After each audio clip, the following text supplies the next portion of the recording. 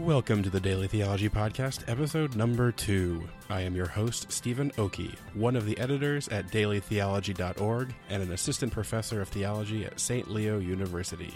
Today's episode features my conversation with Maria Poggi Johnson, who is a professor of theology at the University of Scranton. The University of Scranton is a Jesuit university in Scranton, Pennsylvania.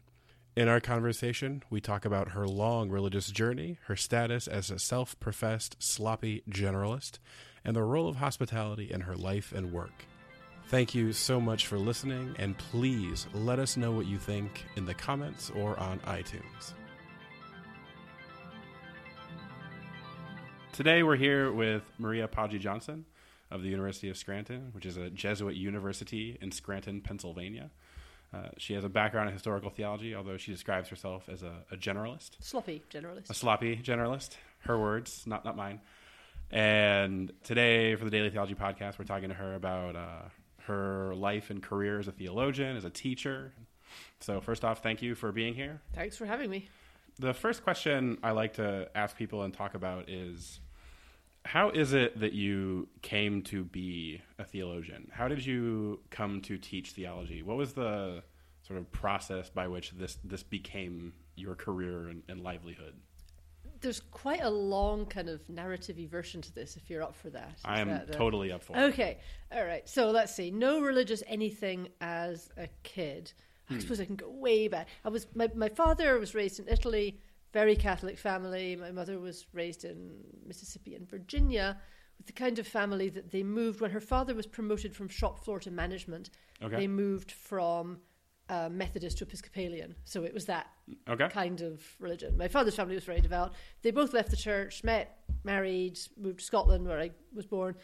My mother had been briefly married, and my very Italian grandmother, very Catholic Italian grandmother, was horrified that she wrote her this letter pleading with her not to damn her son's soul by marrying him to a divorcee. But once the deed was done, she was lovely to her. She's a wonderful woman.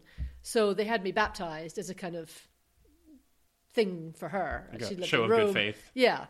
And then completely dropped the question. When I was 13-ish, I fell among... Well, initially it was the Scripture Union at my high school, and then that led me to a Baptist church. So I was rebaptized at like 14 or so, and I said, "Look, I think I've been baptized." Actually, they go, "Oh no, they're Catholics. They're not Christians. It doesn't count." You're not... So I'm okay. Sure, anything you say. So I went, under with little lead pellets sewn into the hem of the big white dress and all that. So I was there through most of college in that kind of world. Never very happy. I mean, I was theologically totally clueless. I think we were conservative evangelicals with strong Calvinist leanings. Sure. I think, but none of us really knew anything. I spent a summer in rural southern Belgium with Operation Mobilization, which is an evangelical missionary organization, which is it's sort of on the verge of culty. I mean, yeah, but we were knocking on doors trying to convert Catholics to Christianity. It was saving awesome. Souls. Yeah, saving souls. Then you got to pick. I was doing English as an undergrad, and you got to pick a specialist thing. And I spoke Italian, so I was going to do Italian Renaissance to kind of cash in on knowing Italian. But my tutor one of my tutors, who was he was a graduate student, and he said, "Well, your interests really seem to be the religious and social, rather than actually literary. Why don't you cash in on that and do the Victorian thinkers thing?" And looking back, I've got my old essays from them, and I am obsessively trying to work out religious issues. It's hilarious looking back at these things and just sort of gyrating through this stuff in my head. And I was not a happy fundamentalist, because the way we had to read the Bible was... It just didn't work. I could tell it didn't work, but it had to work because I didn't know there was anything else. And that's where all your wrestling, that's where a lot of your wrestling is really situated, right? And how you would interpret texts. And the people I was with had this whole thing called, I don't know if you remember this, what was it called? Assurance of Salvation, which they said, well, I said, what's it like? And they said, oh, honey, if you got to ask, you ain't never going to know. So I didn't have it. And then, so it was all pretty kind of tense and miserable, but it was all I knew. But I was always trying to work this out in all my essays. So I was actually in church. I was in St. Aldate's in Oxford, and this graduation service, I had this, okay, I'm going to do this. I'm going to go tell the Italian Renaissance lady I'm not doing it. I'm going to go and ask this chap if he'd do Victorian thinkers with me, and it'll be great. So that summer I actually had Renaissance stuff for another class, and then I had the Victorian thinkers reading, because you did all your reading before term, because it wasn't time as you got there. And I thought had a miserable breakup from this, my second year in college boyfriend. When we just sort of played Bible tennis, and he was a convert as well, and we were just really immature, stupid. We're great pals now. He teaches Old Testament. You should have him on this thing. Teaches Old Testament in Durham, and he's tremendous. And I was miserable. I was so miserable. And I had to read... Am I going on far too long about this? No, this is awesome. So, all right. I had to read love poetry, and then there was Victorian thinker stuff. And I'd start the love poetry, and within 4 lines, I'd just be blubbering. It was just a wreck. So I'm going to put that aside. So I'm going to get it together a bit and come back to this later. So I launched into Newman, the Apologia, with my guard up, because, this guy was a Catholic, and therefore he was the enemy, and I had to read it, but I had to not. But I knew he wrote well, and that was gonna, if you write well enough, you can convince me that Elvis is living down the road and working in Walmart. I'm a sucker for a good sentence. Yeah. So I went in with my defences up, and within 15 pages they were just gone. I was okay, I did. That's all over. What the hell now? So when I went back to Oxford, I went to this place that was in the Anglo-Catholic tradition. So Newman, of course, the story, he was Calvinist, and then he was part of the Oxford movement, which is this big Catholic revival in the Anglican Church in the 19th century, and he ended up poping, seceding, as the Anglicans said, and as the Catholics said. So I went to put that way. I went to the Anglo-Catholics and said, okay, what's this about? And you've been here, and I do.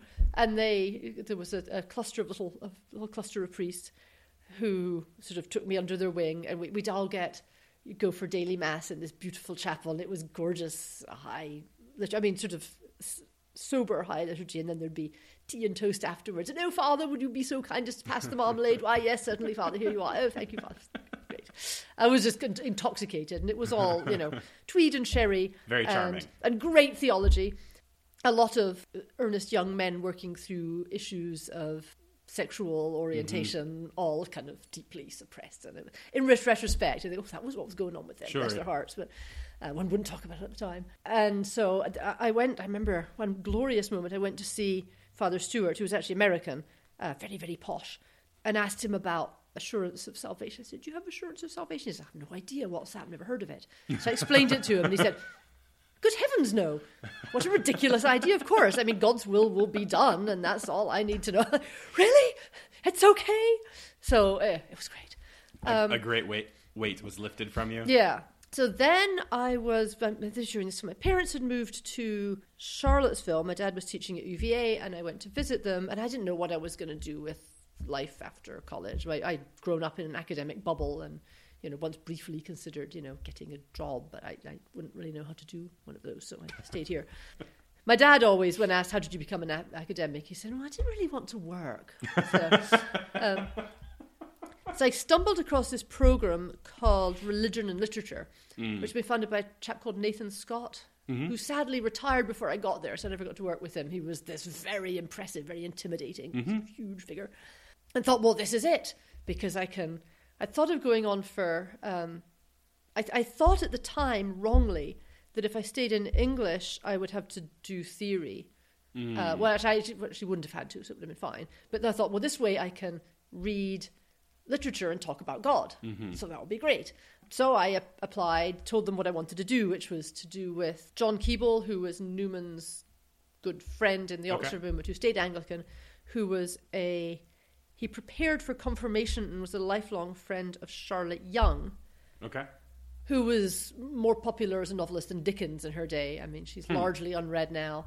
So the interaction between his theology and the Christian Year and her stuff. And no one there had ever heard of it, but they thought it looked interesting. And she sounds funny. She went to Oxford, let's have her. So I got there. Grad school was I wasn't wild about grad school. I mean, I had two advisors who were both fantastic, and a lot of the teaching was great. But you know what it's like. I mean, you're getting to be an adult, but you're still treated like you're just. Yeah, you're like a really old college student. Yeah. Yeah. So that's kind of how I felt. Yeah, it's old by the end. And I had to kind of reinvent myself because I'd only ever done English. You specialize very early. So fortunately, I have the ability to be the one in the class that doesn't know shit and isn't ashamed of it. So I'd be sticking my hand out saying, excuse me, who's can't? Yeah. And everyone else was scared to ask these things, and I didn't care because this is having this effect on your readers, hopefully. For the first 20 minutes, I sound so smart because of my accent, and then you get used to it and go, oh yeah, you're an idiot, really, aren't you? But I came in with this accent, so everyone assumed that I was really clever. Yeah, it's like a bonus. It's a step up. Yeah, right? you get away with stuff because you sound a lot smarter than you actually are. Turned out that religion and literature was all theory. So we didn't really read many novels and we didn't talk about God. It was all theory. So I kind of sidestepped that into a program they sort of invented for disaffected people. This is how I remember it. They may remember it very differently. Disaffected people like me, called Theology, Ethics and Culture, where you could kind of do whatever you want. Actually, David Hart, when we were in that program as well. So he was like, oh, you can't see this over the radio. He was like way up there and I was way down. But yeah, so a distinguished company there. And I got to I read a lot of, historical stuff. Had I come into this, and, the whole postmodern thing was totally new to me. Had I come into this as an evangelical, my faith would have been in little teeny tiny splinters around my feet within the first week. But having sort of jumped onto the historical church, then, you've got more flexibility. You can kind of flow with things. So I I never really knew what theology was, and I was making it up as I go along. And I still deeply feel the lack of a sound undergraduate, and now we're going to have New Testament, now we're going to have Old Testament, because I picked up this stuff on the fly when they said you're going to teach this now. I'm like, shit, okay, I'm going to teach this now. Someone give me a book. Did you feel like you had trouble catching up, or? Well, I caught up. I did, I'm relatively clever. I did okay with the stuff we were doing, but a lot of the groundwork was this, basic stuff that I've had to kind of pick up between the interstices. Now I have. A lot of my theology has been formed by undergraduate teaching. Like, okay, what do these people need? What do they have to read? How can I read it? So I kind of filled in a lack of an undergraduate education by providing it to others and making it up as I went along, which we all do to some extent, I think. But I did it to a greater degree than most, I think. I found I understand ethics a lot more now that I've been teaching it for a few years. So I'm entirely sympathetic to that. And my entire, all my experience with the Bible had been in, the fundamentalist world. So when I had to teach it, I thought, okay, I'm going to treat it like a novel, I guess. And we just kind of jumped in and read the story, and then I put together. But you wouldn't have had the historical, the critical methods of reading scripture in that background. And... Yeah, I had to figure out what it was and how it worked well enough to teach my students, and then kind of got the rest in later. But do you think that having that lack of background has actually helped you with undergraduates? It might have. There's always this dance, because I'm in a Jesuit school, so we're encouraged we were all about cura personalis, formation of the whole person, thank heavens I wound up in here. I actually, to kind of complete the conversion story, my husband, I married a disaffected Lutheran, and we ended up being Catholic, which I'm kind of, some of my more ardent colleagues don't like this, but my understanding is, look, this is the default setting for Christians in the West. This is the church in the West, and I don't really have roots anywhere else, so this is where I'm going to go. I'm a little impatient of those, Augustine and John Henry Newman and me conversion things where you finally, I don't know. It makes me a little impatient, but that's not them. That's me. So I ended up, teaching in a Catholic institution and being Catholic, which is, very comfortable. Obviously, it's nice to do. And they're very strong on cura personalis, so we're encouraged to help the students to engage the material as existentially significant to them. Another big Jesuit thing is finding God in all things. So we're also encouraged to help them figure out their own meaning and where they are in relation to it. So what I was doing when I was their age was worrying obsessively over this stuff. So I combined with the fact that some of the stuff when I started teaching was really quite new to me as well. They say you just got to stay 20 minutes ahead of your students. And sometimes it was 10. Yeah. Sometimes you're not sure. You say, oh, that's a great question. What do you think about that? And then buy some time. Yeah. Yeah. Yeah. And then go ask someone afterwards. But very supportive colleagues. So the stuff I learned in grad school, I can't teach my students, except for the patristics. That was great. I had this fabulous class in patristics, and I do that whenever I can. That's great. Isn't stuff I can give our undergraduates. So the stuff I give them is stuff that I learned from them that I needed. My first couple of years, I just threw readings at them. My first 3 semesters, had no idea who these people were. Showed up and said, hey, what do you guys think? And then gradually put together, all right, here's what they know, here's what they don't know, here's what they need, here's what engages them, and took much more control. Now I kind of wish I could go back to the kind of openness I had at the start when I was clueless, because now I've got a much clearer sense of, what they need and where we need to get, and I wish I could kind of loosen up a bit. I've gone way off the track of your question. Sorry. No. Reorient me. Do you think that, say, your own experience of the way you describe it sounds to me as though you had both sort of an intellectual and a spiritual struggle in your sort of college and graduate years, and that there's a close interrelationship of those. The thing that drew me to the reason I read novels, which I'd been reading obsessively like 3 weeks since I was 13. I had no social life. I couldn't talk to people my own age. I just locked myself in my room with Jane Austen and Tolstoy and went at it. Was that I wanted to know what made people happy. And what people wanted and what motivated people. So that's the kind of big question I bring to theology as well. Okay. Like That's interesting. What does that, if this is the case, what does it mean for us? Do you find that that's a question that your students are bringing with them already, even if it's not formed in that way? Yeah, I find they respond very well to having it pointed out to them that this is their question, and that a lot of them didn't know they were really allowed to ask that question, and they respond well when it's opened up. And that makes it, does that make it easier to get them interested or engaged in theological material? Yeah. If you can get them to see, which I say they do fairly readily. I've got various little, tricks I do to get people on board with what we're talking about. They get to ask, what do I really want? What makes me happy, and why does it make me happy? And if I can suggest there's a lot of forces out there making a lot of noise in their ears all the time, telling them something that isn't necessarily in their best interest, they respond to that, and then that will help to engage them with the text. And especially among kind of traditional 18 to 22-year-old students, this is sort of one of the first times when they may or may not be on their own. They have a real responsibility and ownership for these kinds of questions. If they were church-going when younger, that might have just been parental direction that was leading that. Something a lot of our students have. A lot of them grew up in church. A significant majority of them say, yeah, I'm going to raise my kids Catholic. Of course we're going to go to church. Of course I'm going to have them baptized. But they're not doing anything about it now. Yeah. And do they have any idea of why they're going to do that? I don't, they can't, they say, well, it was good for me. It's just very definite, they're going to have a church wedding, and their kids are going to be Catholic, and the kids will get confirmed, and they're going to I just sometimes wonder if it's just inertia, right? But they're out of it now, but they're definitely going to come back to it. So I try and suggest, that you've got these required theology classes, there's campus ministry there's people sitting behind doors in this campus just dying to have you knock on the door and go, here, let me help you figure out, what a relationship with the meaning in your own life would mean.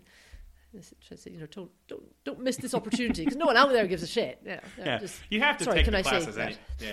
You have to take the classes anyway. I mean, you might as well get something out of it. If you think this is important enough that you're going to build your family life around it when you're, unimaginably old, like 30 or something, then, maybe you might want to play with it a bit here. Interesting. But there's always a balance between trying to engage them existentially so they will engage with the material, and then engaging with the material academically. Do you think that in kind of reflecting on your own trajectory and experience of how you came to be teaching undergraduates theology now, and the different sort of coincidences and surprises and turns that you've narrated, and you invoke Augustine, actually, as part of why I'm thinking about this. Does the language of vocation sort of adequately describe your experience as being a theologian? Is it a vocation for you in the sense of a calling, or is it sort of happenstance, or is that a way you would think about it or not? I don't know. as I said, I grew up in an academic bubble. I did kind of stumble into this because I didn't know what else one might do other than just, keep doing school. It's the family business. So there was no moment of calling. I hope it's okay to say, well, I try and live it as if it's vocation. Yeah. I think that's fair. I mean, I'm tremendously privileged to be able to do something that's A, so much fun, and B, something that's inherently worth. That thing Lewis has about the kinds of jobs, there are people doing activities which people would be doing if there were no economy and you didn't need to earn a living. So artists and caring for sick people and educating. It's really fabulous to be able to be in that. So although I didn't have a I see the light moment. I'm like, okay, I could do this, but I hope I get to. There wasn't a road to Damascus moment, but maybe. Well, except insofar as a switching from Italian Renaissance to that was a big moment for me. I'm going to switch courses, and then I met Newman, and then it all went from there. So I hope I was being called. I hope this is where I'm supposed to be. I try most of the time. I try and I certainly think of it much more as a vocation than as a career. Yeah. I would like to be able to claim vocation for myself. I don't want to be a jerk about it. All right, that's fair. Who would you say were maybe in this long process, who have been maybe big influences on you or mentors for you or another trajectory? You said that you read obsessively, especially novels. Are there specific books that have really shaped your trajectory, your growth and development? So books rather than people? Both. I'm curious about both, but let's see. Well, yeah, the influence of books is kind of different. So, going way back again, because you're nice about that. My high school English teacher, a lot of people have got that, high school English teacher, taught me to go to books to learn how to think and feel and figure out life, which is just huge, because that's what I've been all about forever. I finally, this is rotten, 3 or 4 years ago, wrote the letter that I'd been, telling myself, I should really write to Mr. Quinn and tell him all this stuff. And it got there 6 months too late and reached his wife. That was so sad. The people my friends in Oxford with whom I was trying to figure, there's so many people. Let's see, Turning Point books. Early on, Middlemarch, which I read when I was, I read stuff I was way too young for and didn't understand a quarter of, but I don't think there's any harm in that. Sure. When you're young, you're used to the world being puzzling, and you're used to not understanding stuff and not really letting it bother you. So I read War and Peace when I was 13. Really Isn't that ridiculous?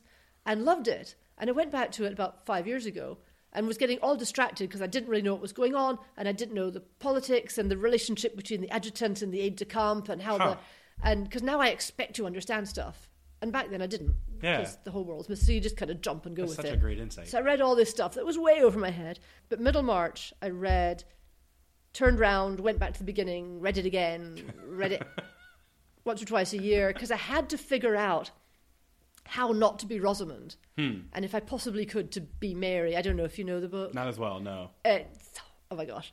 But that was, okay, this is the thing to avoid, and I could be this, and how do I not be that, and how do I be this instead? And kept going back to it for clues about I was never going to be Dorothea, but I wouldn't really want to be. Anyway, if your listeners have read this book, they'll know exactly what I mean, but then you should read it sometime. I will pick it up, yeah. I think I have a copy, actually. Just sitting on the shelf waiting. So. All right. So that was, I was obviously reading the Apologia. That was a big turning point, because all the things I'd been told about this whole world out there were just obviously not true. So all kinds of walls and fears and stuff came crumbling down, and I was in this much bigger world than and all of a sudden could just go out and find people to help me explore this, and so that was thrilling. C.S. Lewis has been a big deal. I'm sure you hear that all the time. He's a big influence on many, yeah. The stuff teaches so beautifully, and it works for me and it works for the students, and we can get very much on the same page there. I find it lessens the gap between me and them, because we can, a lot of books we relate to in very different ways. Yeah. But that one we get it the same kind of level. It seems like one thing that students seem to like with Lewis is because he has a foot both in a more academic camp and a foot in a more literary camp, he's able to use one to express the other and vice versa in a way that makes his ideas and his images and his metaphors very accessible. Yeah. So the thing I can't teach Mere Christianity anymore. That just kind of stopped working. The kind of clarity, because it's coming out of the war, so the clarity of the us and them and everybody, it's it just by they don't. the time frame. Their grounding is so relative that it's just too far in to go with them at the start. They're like, sure. No. So I've had to stop doing that, but The Great Divorce is one of the best. Do you teach that? I don't. I'd love to. The thing just teaches itself so gloriously. They totally get it. Early on, I gave them Screw Tape, thinking, how can this fail? And they... I know that from Britain, we're more at home with irony than maybe in America, but how can you not get that? But they really didn't. They were really confused the whole way through. I have a student this semester who... not religious, no religious background, found out she had to take religion, was not happy, happened to be my class, and has said so far it's one of her favorites, and so I'm patting myself on the back for that. But she came to talk to me and was just sort of curious, and so I loaned her my copy, and I'm like, read this, okay. Let me know what you think. Like, you might hate it, you might love it, you might have no response to it, I don't know. I was like, if you're interested in these kinds of questions, this is at least kind of literary take. It's this like altered, unexpected perspective on the question. I haven't heard back from her, so I'm hoping she hasn't lost the book. But yeah, that's the book that I go to with students that seems to work. So yeah, I'm reading now. It's one of those things you think, okay, I want to read this book and I want to change my class. I've got Theology 1 with the Bible class pretty much down. I kind of got that, but Theology 2 I changed like every time. I'm always throwing out a syllabus and getting a new syllabus, and I'll, assign stuff I haven't read because it kind of looks like it's okay, and I don't really have time now, and the bookstore needs the order. So I've just started reading, having only very quickly skimmed through Robert Barron's, and now I see a Theology of Transformation, which I'm very excited about. I mean, no one has done... A lot of people have tried to write, N.T. Wright has tried to write, and Barron has tried to write the thing that will replace Mere Christianity, and I don't think anyone's come close. So that doesn't really work with our students, but there's just a gap there. This I'm very optimistic about. Something I read, which I can't do with most of my students, but I was put into teaching this elite group, Special Jesuit Liberal Arts, the nerds, and I threw them also to make myself read it. Ratzinger's Introduction to Christianity, and goodness me, that's fabulous. Yeah, because you come in, you think, all right, this is Ratzinger, and he's going to be, because I drift off. I mean, the liberal conservative thing is so not useful, but I drift off in the liberal direction every now and then. I think I need to kind of yank myself back and give myself a swift kick in the pants. I'm going to read some Ratzinger Woman, I'll sort you out. And it was so not what I expected. It was. Have you? I haven't read that one. No. So, it's really difficult. The student, I mean, they were very bright, but they needed a lot of help, and I couldn't do it with our regular students at all. But he starts with this story, this old German fable about Clever Hans, Lucky Hans or Clever Hans, who's going back from his master, and his master's back to his mother's house, and his master's given him a big lump of gold, and the gold is really, really heavy, and it's hot, and he sees a guy on a horse and goes, oh, it would be nice not to have to carry the lump of gold, and you could ride a horse. So he trades it, and then he gets thirsty, so he trades the horse for a cow, and so on down until he's got a grinding stone.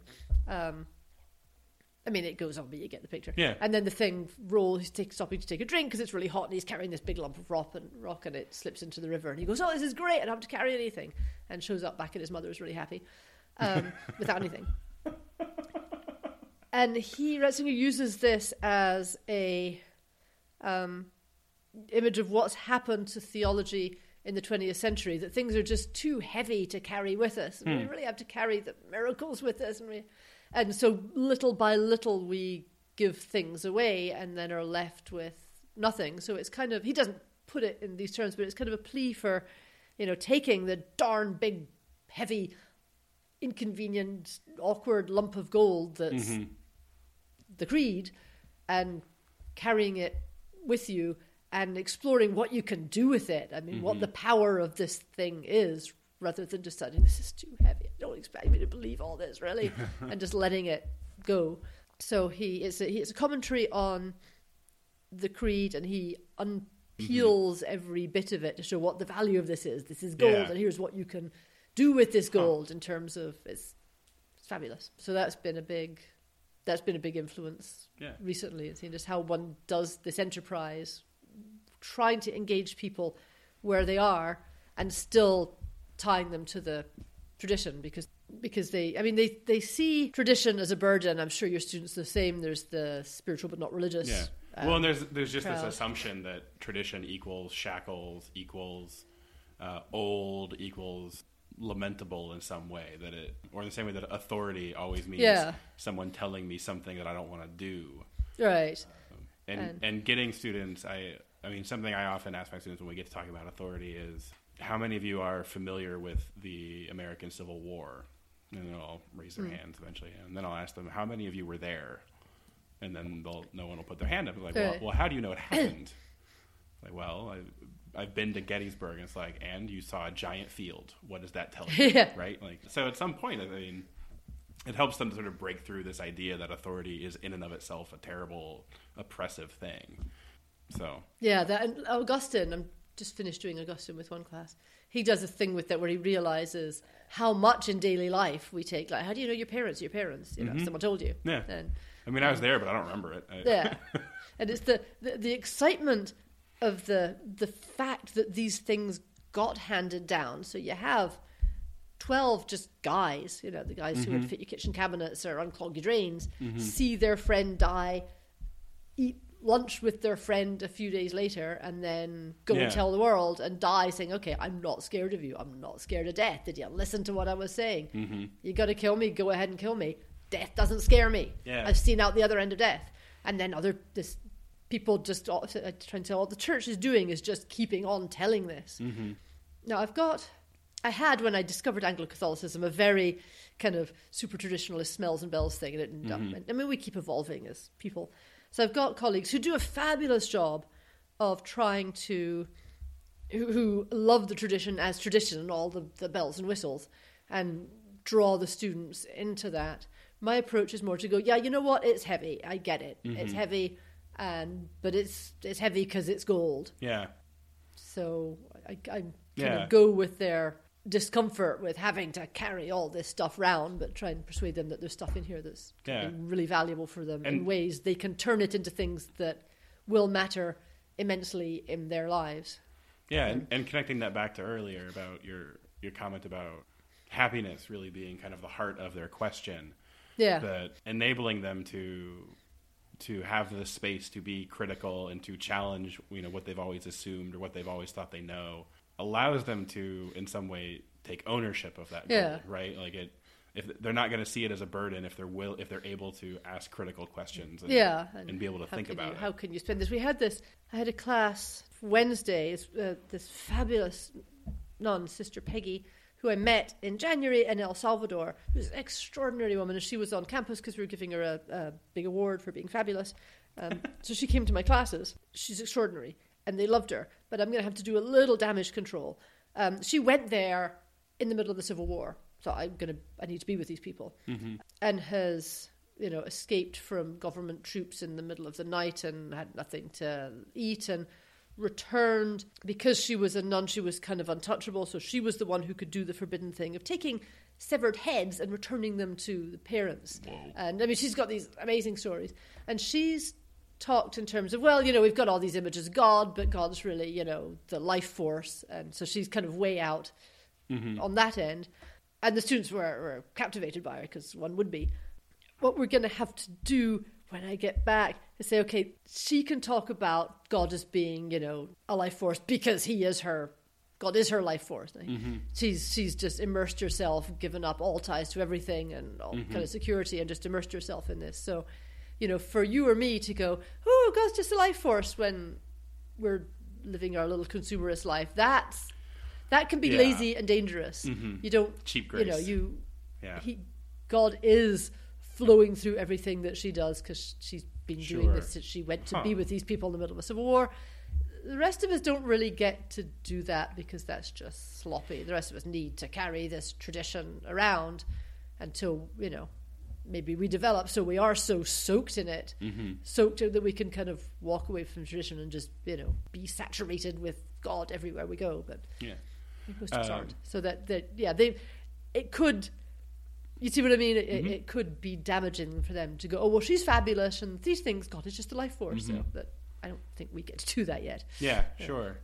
One thing I wanted to ask you about is you've written on the virtue of hospitality, and I know also from, you had an essay where you talk about having students over and everything, and so you really practice the virtue of hospitality with your students. I was wondering if you could say something about what hospitality means for you and how that has shaped your life in theology, how it shaped your life as a teacher, and what role that plays for you. I've written about this. It's awkward in conversation because I kind of organise it in the book. We never got into it as, let's practice the virtue of hospitality. Let's exercise the ministry of hospitality among our students. We just lived close to campus and people would just show up and then we invite them around. It just kind of happened. It got more, after several years, it got a bit more formal because this group sort of declared themselves, okay, we're the Thursday night movie group and and then other people came.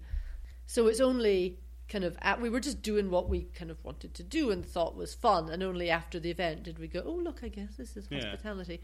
But you had to actively encourage it in some sense. I mean, I just like you weren't putting a sign on the door saying "Go away," No. I mean, I can't stay up as late as I used to, but when the kids are older. Yeah, we used to do we'd go till dawn, and we get to 1 o'clock. I'm like, go away, I have to go. Well, sometimes we'll just go upstairs and say, lock the door when you leave. Yes, it's that kind of neighborhood. As a teacher, it's tremendously valuable seeing your students kind of off duty, because I know a lot of stuff that goes on among students that you wouldn't get in class, because you just kind of listen in on other people's conversations and say, oh, what's this about? So it helps me to have a much clearer sense of where they're at and what their issues are, which is extraordinarily useful raising teenagers, I say, because they don't get to go, oh, Mom, you're so old, you have no idea. I say, yeah, I do. I have an idea. I know exactly what goes on, and which is very useful. Yeah, a lot of our really good friends over the years have been people we met as students. I mean, the reason I'm here is to a two-way connection from a former pair of former students. The silent third person in the room is the friend of former students. And so these have become, they start out obviously as kind of, asymmetrical relationships where we've got certain kinds of responsibilities they don't have. And then, and a lot of people just, grow up and move on, obviously. But some people, the friendships develop into adult friendships. Yeah. We go to a lot of weddings. It's a very, very wedding rich job, this. Because you get, most people, you get the age when you and all your friends are getting married, and then you have like a 25-year gap, and then their children start getting married, and you go to more weddings. But we've had a steady stream of a couple every year. So what was the question? I'm just blabbling. So in a way that, so it's clear how it's kind of shaped your life in that. Is there a way that it has also shaped your teaching? Or, I know you've written on it, so in a sense it's maybe shaped your research as well.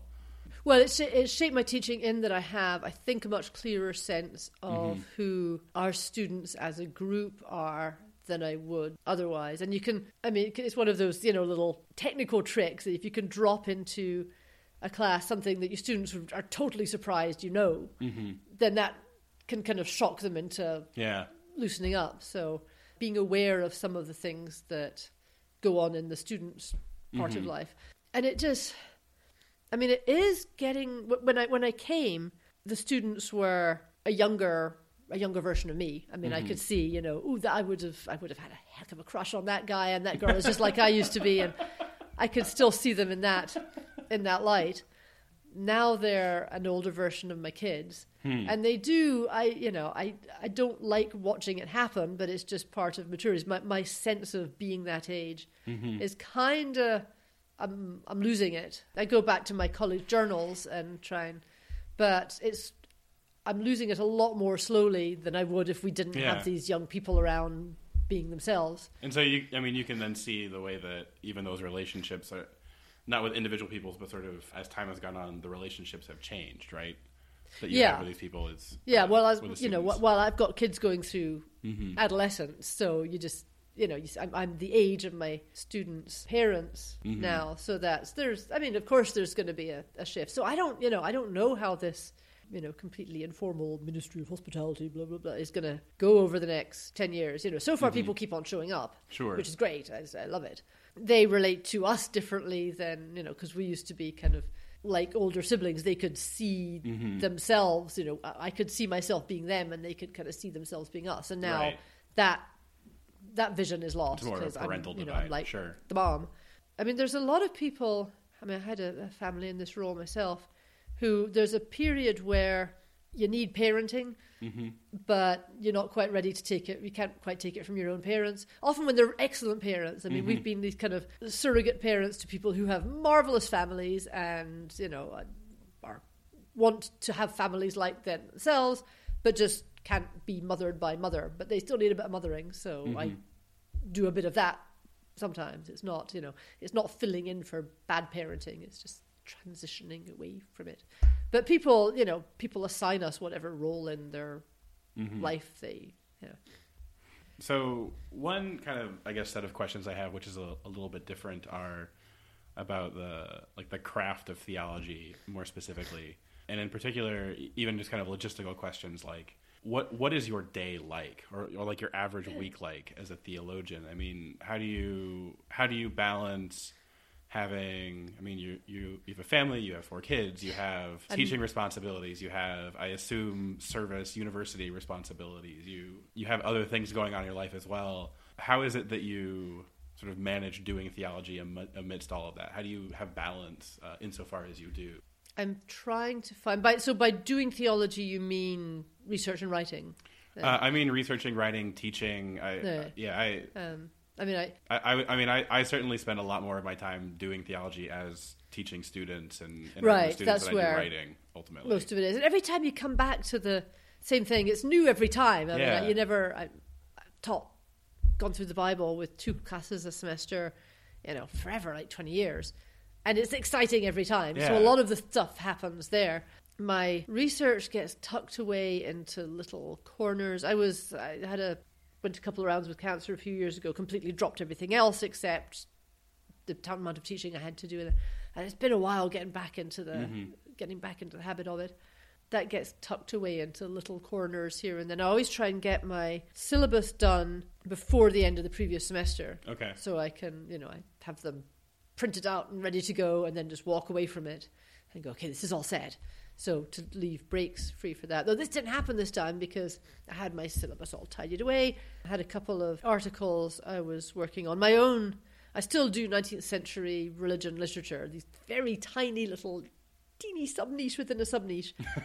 Historical novels dealing with the early church and the way in which different factions within 19th century English Christianity, so you had your high church and your low church and your broad church, and how they would portray the early church in such a way as to bolster their own position. So see, the early Christians, they were just like Catholics or just like evangelicals or just like the broad church. So it's and most of the novels are abysmal, and you have to be a real 19th century nerd to like this stuff. So I'm one of the few people on the planet that actually enjoys reading 4th-rate Victorian crap and mining it. So I make little bits and spaces for it here and there. My writing more recently, and this is what I'd really like to do, is writing for a broader audience. I did the hospitality book, and the recent I've been in Florida is a book about our relationship with we live in an Orthodox Jewish neighborhood and got to be close to people. So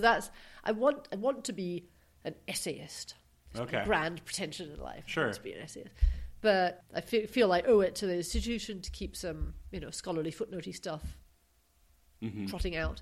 Even though I don't know, I mean, it's such a little fetish. Who cares, really? Who cares? I mean, I think it's fun, and 4 other people out there might think it's fun. But, sure. But the kind of the bigger sort of writing I want to do, I'm actually working now in little spaces on something which, if I get it published and I keep polishing and repolishing, it'd be the first thing I've ever written that doesn't trade in on my academic training in any way. So I want to see if I can write something that one would read just because it's well written.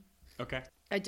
For an academic, I write fairly well, which is like saying, you know, for an anesthesiologist, I sing fairly well. I mean, writing and being an academic don't always go together, but I want to kind of develop Unfortunately so.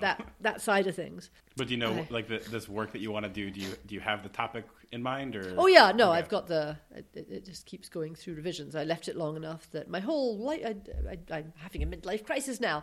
So everything changed everything. And I went back and thought, oh, now I'm having my midlife crisis, then this isn't true anymore. And it's about my relationship with the city in Italy. I lived for a couple of years, but I've got various tricks. Have you come across writeordie.com? No. Oh, it's this glory that you can actually buy it for $10 and download it.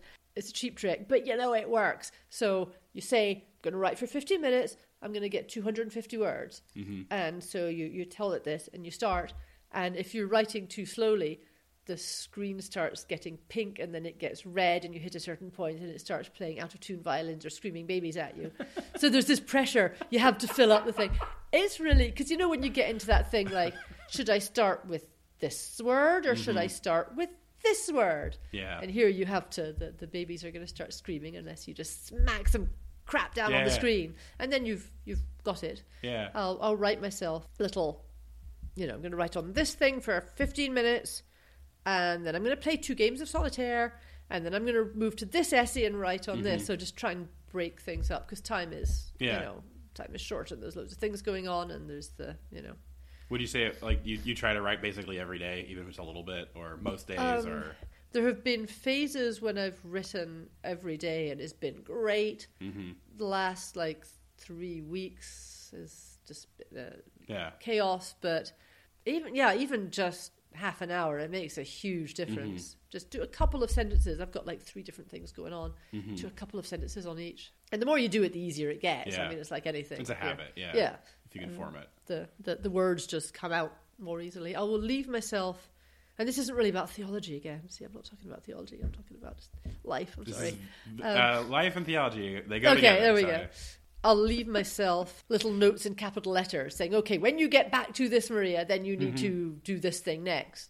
So there's clear instructions when I open the laptop. I know some people will actually leave off writing in the middle of a sentence. Oh. So that they have a specific place to pick it right up. Okay. So they're not trying to start a new thought, but they're completing an old thought, and that helps them to keep writing. Yeah, that's I've never tried that because I think my own I think I would stress about it until I return to it.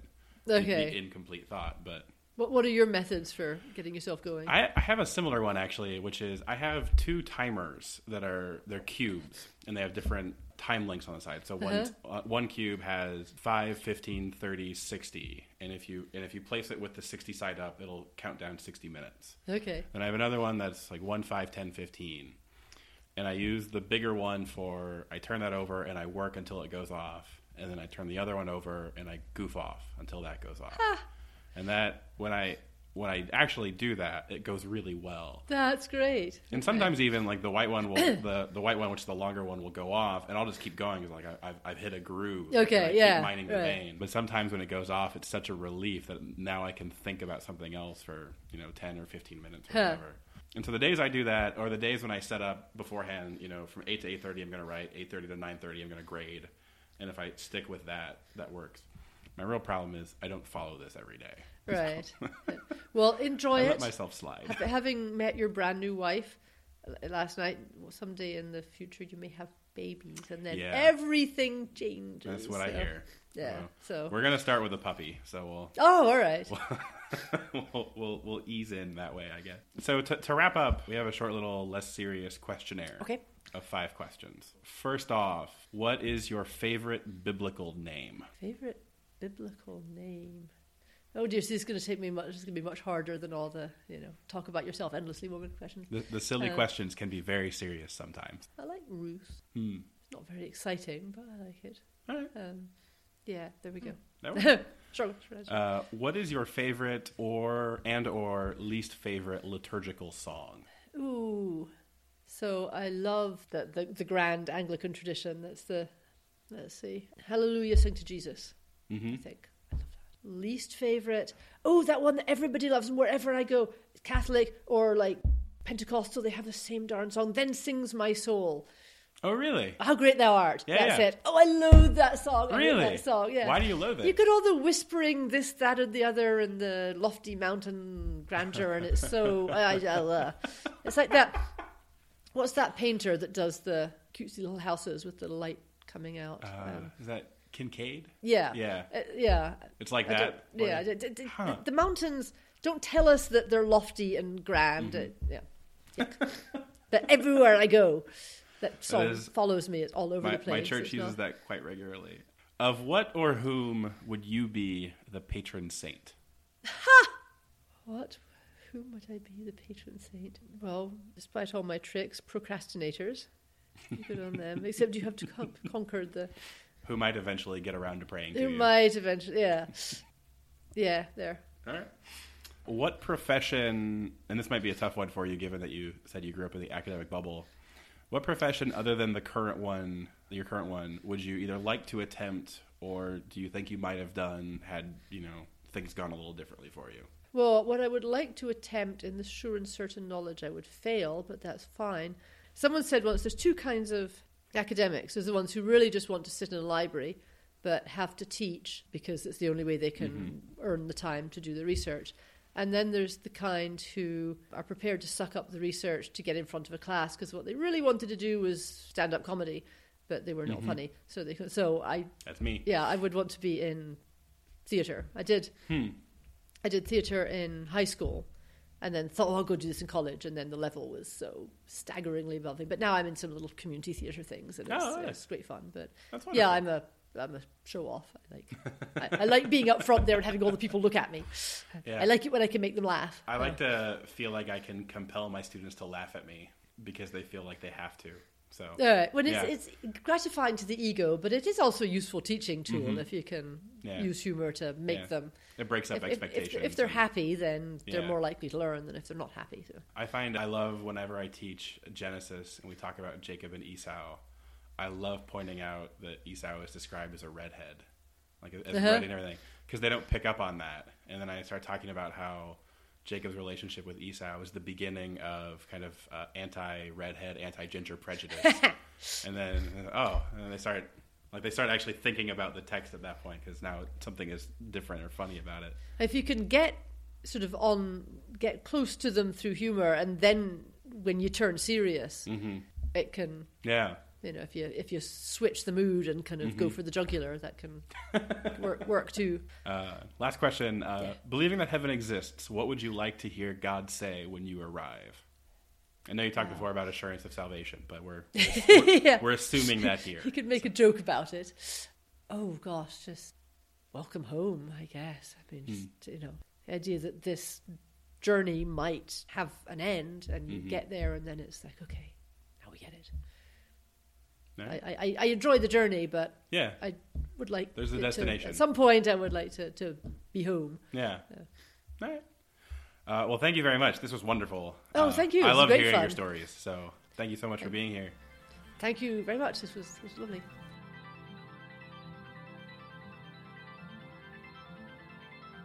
The Daily Theology Podcast is produced bi-weekly by dailytheology.org. Daily Theology is a Catholic blog that pursues faith-seeking understanding in everyday life. You can find us online at dailytheology.org, on Facebook at Daily Theology, or on Twitter at Daily Theo.